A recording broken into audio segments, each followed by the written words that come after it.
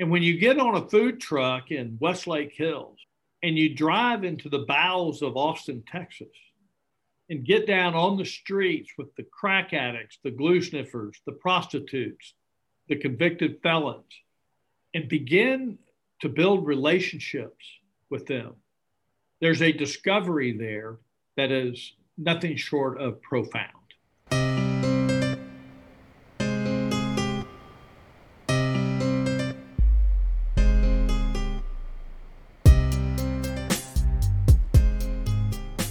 Welcome back to the Experience Growth Podcast, where the collective mission of our community is to build big experiential businesses and, more importantly, build big experiential lives. Now, we do that ultimately by learning. We learn from others. Why? Because leaders are learners. And whether we're leading ourselves, leading our families, leading small businesses, or leading massive organizations, being on the forefront of leading a movement towards experiential living is our goal. I'm your host, Chris Suarez, and today we will introduce you to just a mission-based, experiential-focused human being, Alan Graham. Alan founded and is the CEO of Mobile Loaves and Fishes. This is a program that has been in existence for over 21 years. They have mobilized over 20,000 volunteers. They've served over 6 million meals to those that are hungry, primarily those that really began as homeless. One of my favorite parts of this conversation is Alan's definition of what home really is and how experiential finding a home and creating a home and building a home really is for everybody involved. Back in 2005, Alan created what has now gained and garnered some national and international exposure and press. He created Community First, which is a 51-acre master planned community that provides affordable, permanent housing and a supportive community for the disabled, the chronically homeless in Central Texas. It has now become the home for over 500 formerly homeless humans. Alan is an author. He wrote the book, Welcome Homeless, just an incredible book recounting stories and passages of homeless humans that found a home and a place and experienced life differently because of this mission that Alan is going to talk about.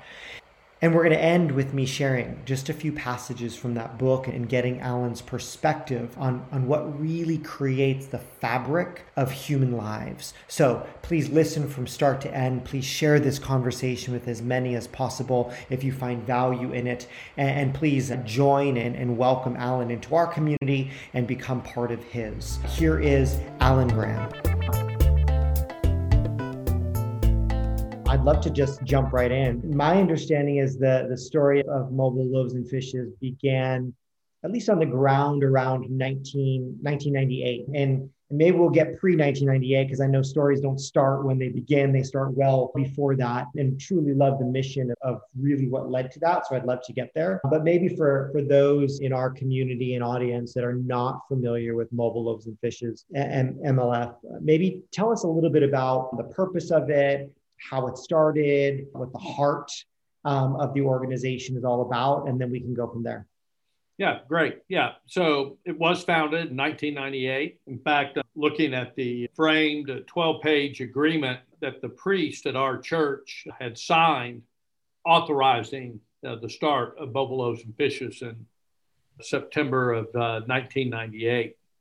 And of course, you're right, it goes back further than that, but in a very simple way, a spiritual journey on my part, where I just began to ask God, what do you want me to do? What are the little things you want me to do? I didn't ask him for the big things, just what do you want me to do? And I started doing a lot of the little things at church. And my family, I have a fairly large family. I have 5 kids, and we just got more engaged in that life. And there was a time when my wife and I were having coffee with a girlfriend of ours, and she was telling us about a ministry in Corpus Christi, Texas, where on cold winter nights, multiple churches would come together and pool their resources in order to take out to the men and women that were on the streets of Corpus. And Chris, for some reason at that moment that I can only attribute to Providence, the image of a catering truck entered my brain as a distribution vehicle from those that have abundance to those that lack. And I'm a serial entrepreneur. I think little things and take them big instantly. And this idea wouldn't go away, thank God, actually. And here we are 22 years later with a tiger by the tail. But it was really simply, euphemistically, five white guys from Westlake Hills. Westlake is the kind of the Tony neighborhood of Austin. And that's where I raised my family. We were on the low end of the Tony, but nonetheless, it was kind of that neighborhood, pretty milky white, upper middle class to some of the richest people in the world type of a deal. And here we are going to go out and feed the homeless on the streets of Austin. It was pretty funny, but again, providential.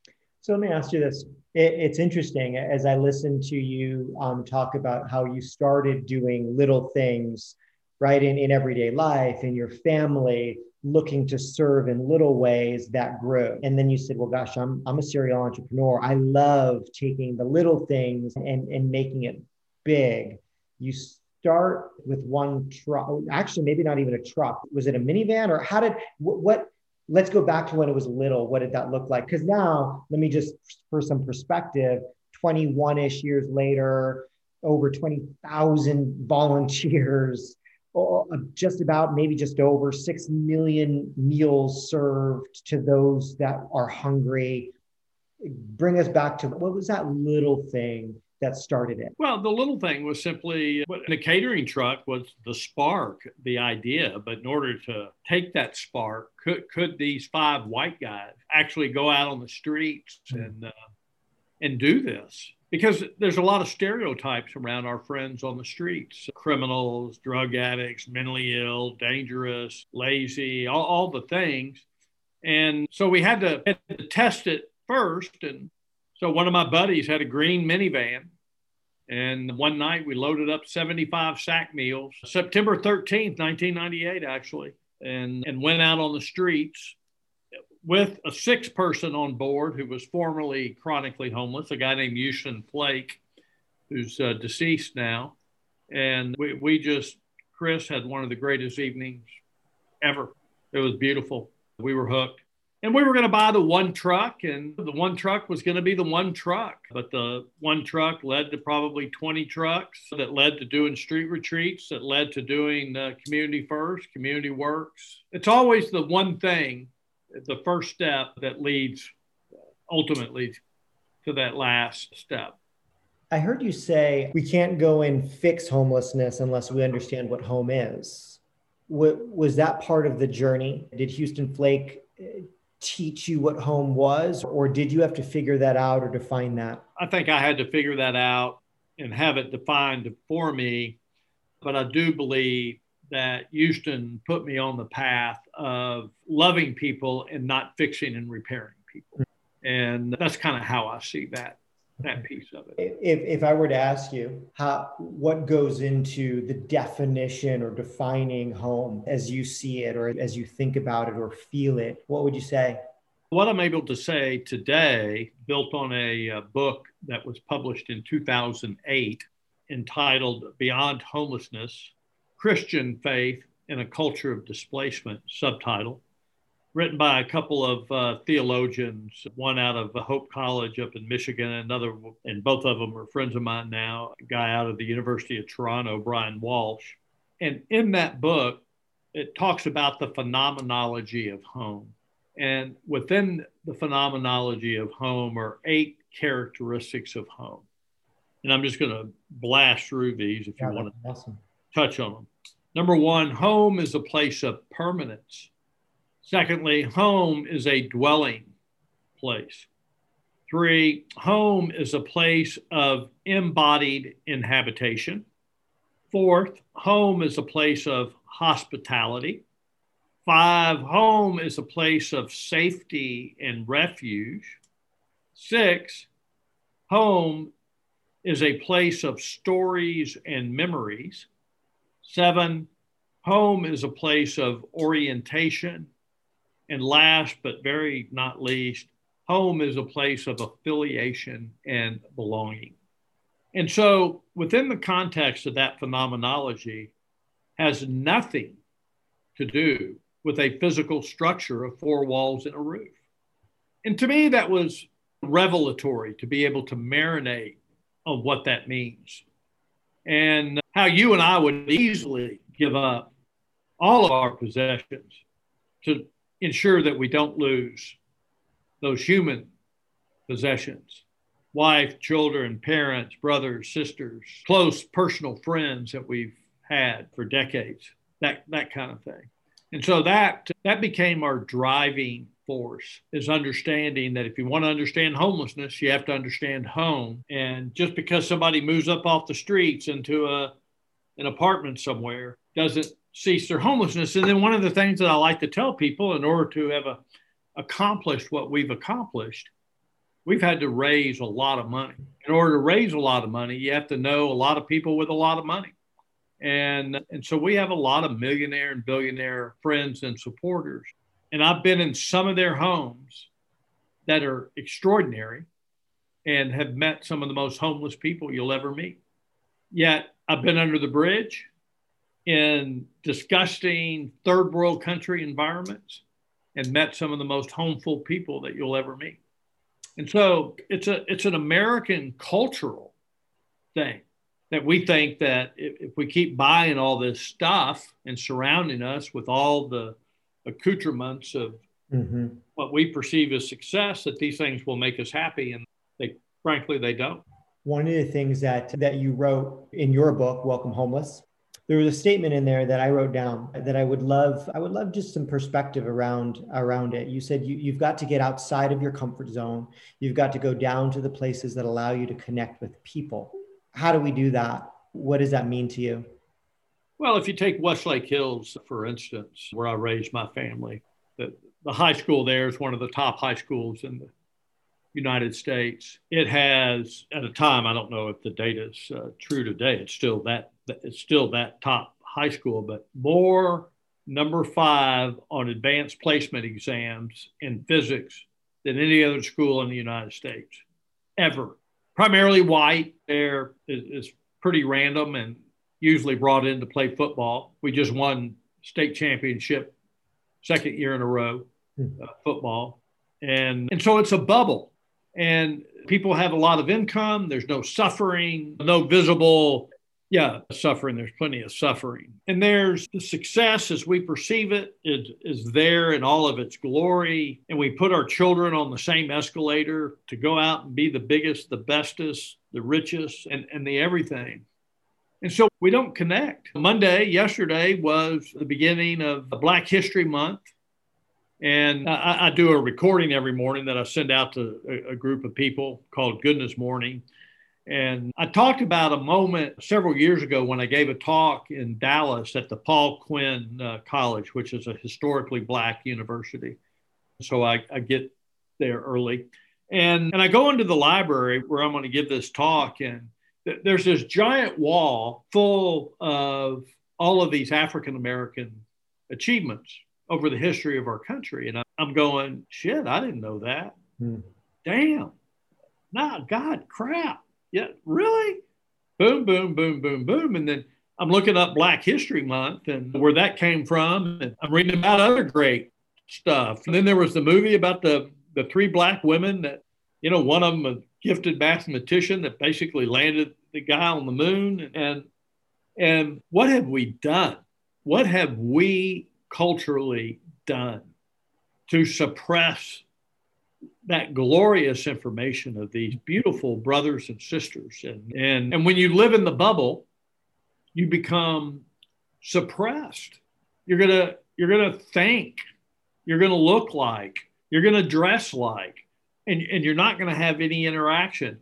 And when you get on a food truck in Westlake Hills and you drive into the bowels of Austin, Texas, and get down on the streets with the crack addicts, the glue sniffers, the prostitutes, the convicted felons, and begin to build relationships with them, there's a discovery there that is nothing short of profound.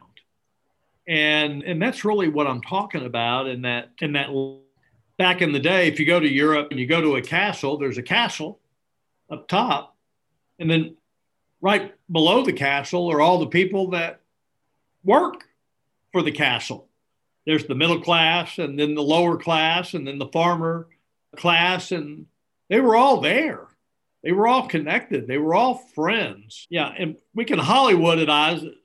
Even back during the days of plantation slavery, that is, so no justification. There was a lot of people that took deep care of the humans, and then we abolished it and began to just abuse people through Jim Crow laws, peonage, all kinds of horrible stuff that in a lot of ways continues to manifest to this. Yeah. Alan, one of the things that I'm hearing is it didn't stop with feeding people. That's a need, right? It's a basic human need. And yet the need doesn't stop once human beings have food. But you used a phrase that you began to communicate and build relationships with them. And I've got to believe that was part of why Community First, right? The village was created. You could have, as you mentioned, you could have, right, just kept on adding trucks and adding trucks and adding trucks and feeding more and more people. And yet there was another purpose behind your expansion into Community First. Maybe talk a little bit about what Community First is and how it began, or forget how, what about why? Like why Community First began? Well, if you go back to the truck, there were three components of that truck that, I mean, we didn't know at the time. We've learned this in the rearview mirror. Everything we've learned is in the rearview mirror. We just plod along, and then we're called visionary. And there was no vision. But there were three things about that truck. Number one, Chris, is the truck went to where the people were. It didn't herd people to a centralized soup kitchen location. Number two is I'm cut out of an abundant, giving hospitality cloth. You come to my house for a party, it's going to be a party. And it's going to have lots of food, lots of drink, and we're not running out. And so when the truck went out, we didn't put dated food, leftover food. We were bringing the best out there. And then the third thing, and then as part of that abundance was people making a choice. Instead of getting your food unit, you get to make a choice based upon what's on the truck. And then the last thing is that those that were serving and those being served were on the same side of the serving counter. And that created a one-on-one, human-to-human, heart-to-heart relationship. Hello, my name's Alan. What's your name, brother? Hey, my name is Chris. So how you doing? Man, I'm doing great. I'm so grateful for you guys being here today. And I go, well, what would you like today? And we go down the line. Mm. And then I might say something to Chris that might be, man, is there anything I can pray for you? And you go, God, yeah, man. Amazing that you asked. I just found out that my mother that I hadn't seen in 8 years was diagnosed with cancer. And then you get your meal, I leave, but maybe I come back in a week and there's Chris. And I yell across, hey, Chris. Mm. And the most important word in the English language to Chris Suarez is Chris. It's not, hey, dude, or bro, it's Chris. And next thing you know, the white guy from Westlake Hills that runs a real estate business knows my name. And then Chris says, hey, Alan. And so now all of a sudden it's Alan and Chris. And then I got the idea in 2002 that we implemented in 2003 to go spend the night out on the streets with my friends. And so about 15 of us embarked one night and spent 72 hours on the streets. And that was mind-blowing. Now my relationship with Chris, metaphorically, is deepening. And I'm learning lots of things. I'm learning that you're a drug addict. I'm learning that your father beat you up and molested your sister. I'm learning that your mother was a prostitute and a drug addict, and you left home at the age of 12 and you're riding the rails at 13, whatever. Mm-hmm. Is all unfolding. And what I'm learning more than anything is that you too, regardless of your circumstances, desire to be loved and valued. Yeah, it'd be nice to have a house, but more than anything, I want to be in relationship. We got an African-American guy here that will probably die within 2 weeks. We call him old school. And he's been in the hospital, now in hospice. We're trying to move him today, maybe tomorrow at the latest, back into the village because he wants to die here. An old guy, drug addict, all the things, illiterate, uneducated, told my white privileged wife the other day, "You're all I have. You are my family. And I want to die with my family." Yeah, that's what this is all about. So we're scrambling like a son of a bitch right now to get him back here, and get all the pieces. And hopefully that's all coming together today. So here's two diverse cultural things coming together that will create phenomenal joy and happiness for all of us. For everyone. Yeah, forever. Yep. And the only thing that was needed was a relationship. Yeah. Human to human connection. Yeah. That went beyond physical was involved, but it went beyond that. Yeah. And beyond who we think we would normally be hanging out with. I live here in the village, and I don't know if they told you, but I had open heart quadruple bypass a little over 3 weeks ago. I kept it on the down low for a lot of reasons. And the announcement really wasn't made except for a very select group of people until the morning that I'm under the knife. And so this is really my first week back in the village. Wow. And it's amazing to be around my neighbors here and have them look at me. People from all walks of life, gay people, transgendered people, Black people, brown people, with little tears down. I was so worried about you. And it's crazy. Yeah. So for those that don't know, tell us a little bit about the village. And I'll tell you, Alan, about maybe 3 or 4 years ago, and it wasn't until recently that I even made the connection between the village and Mobile Loaves and Fishes, interestingly enough. But about 3 or 4 years ago, I had a real estate agent from one of my brokerages reach out to me, and she said, "We need to meet for coffee."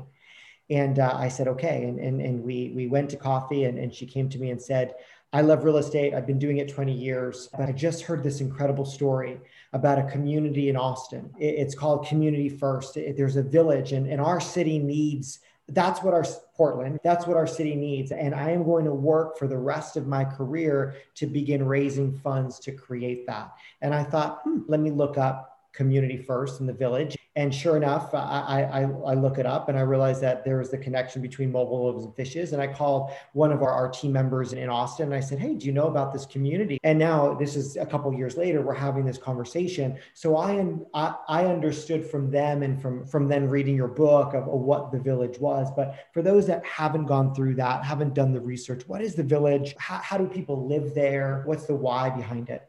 Yeah. Yeah. So in 2005, after spending all this amount of time, now about 7 years, building these relationships with people and asking the question, why in the most abundant country ever in the history of the world do we have people that live on the streets and under bridges? How can that be? And so I got the idea to go out and buy a gently used recreational vehicle, a fifth wheel, lift one person up off the streets and plant them in a privately owned RV park here in Austin.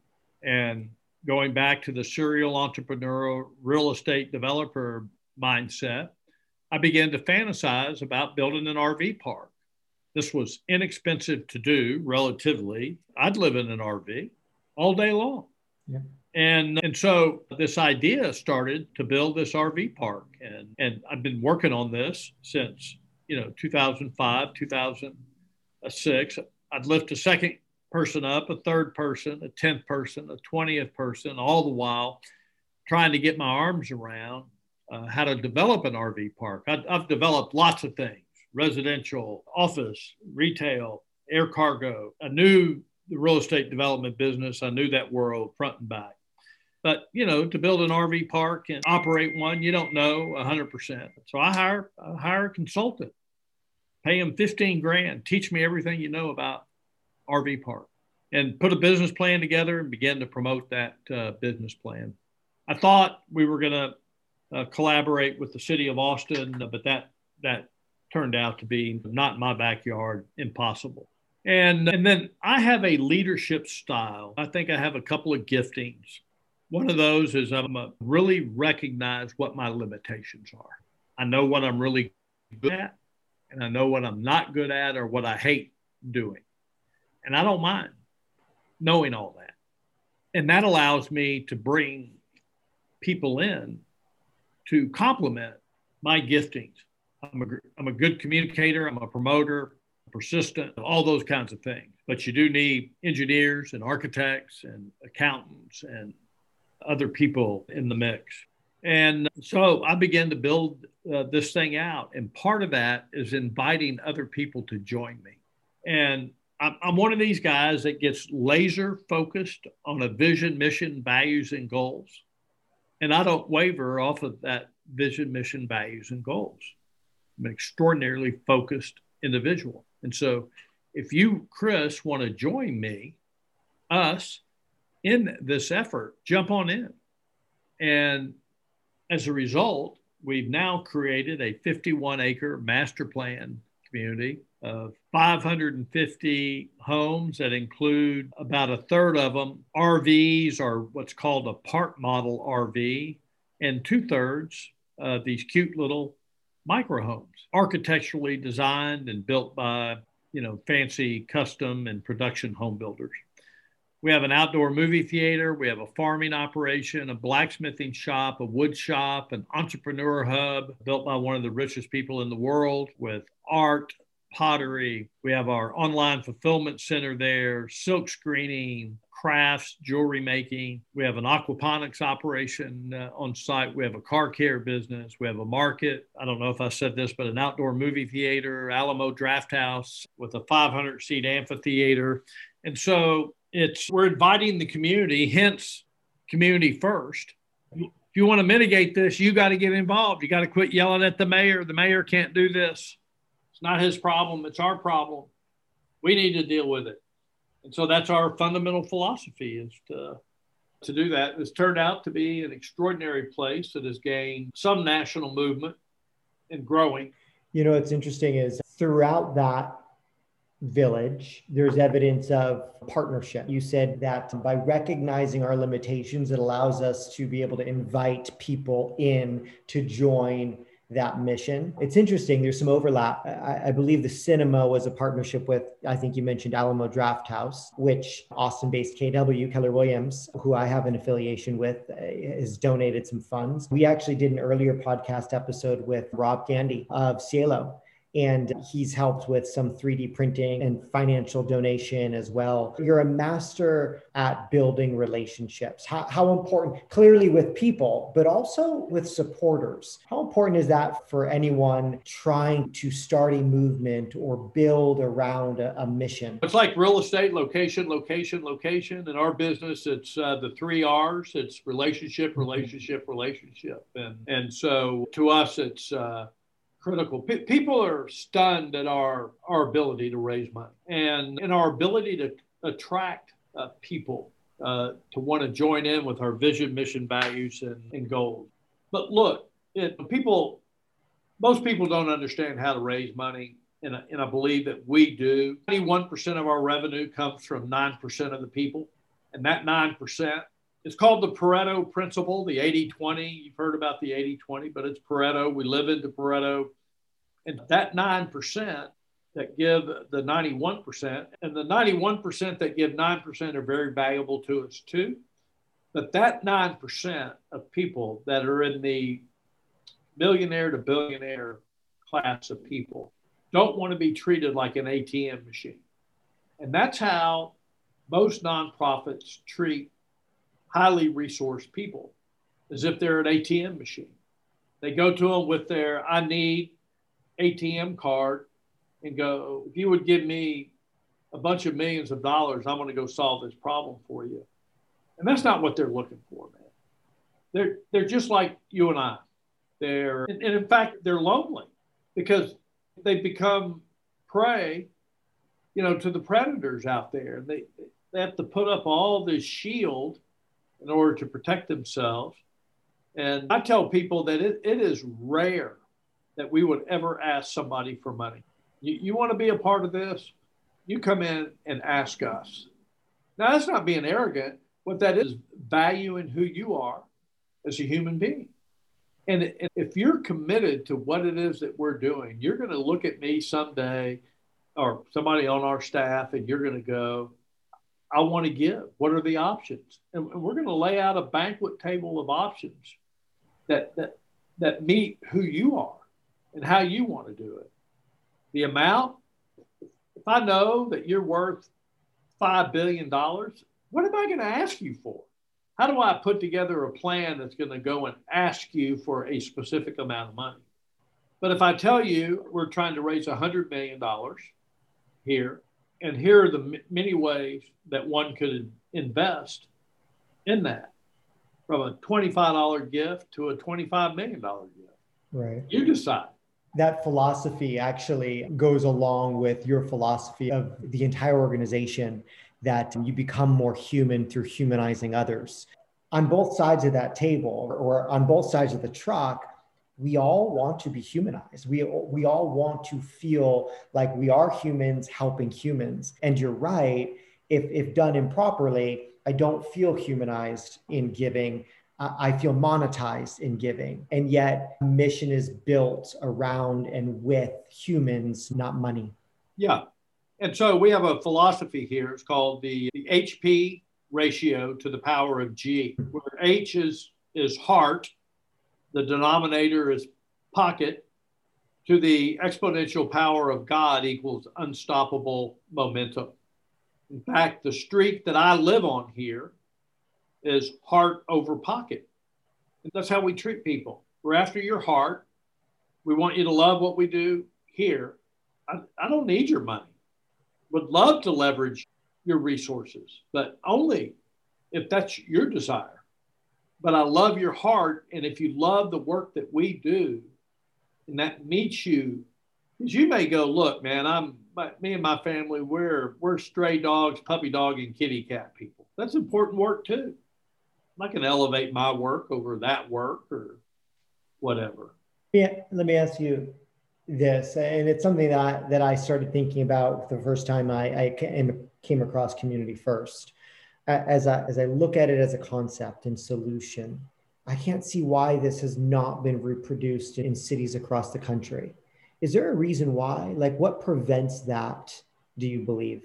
Well, there's a phenomenal book that was published back in the 1960s called Reclaiming the American Dream by Richard Cornell.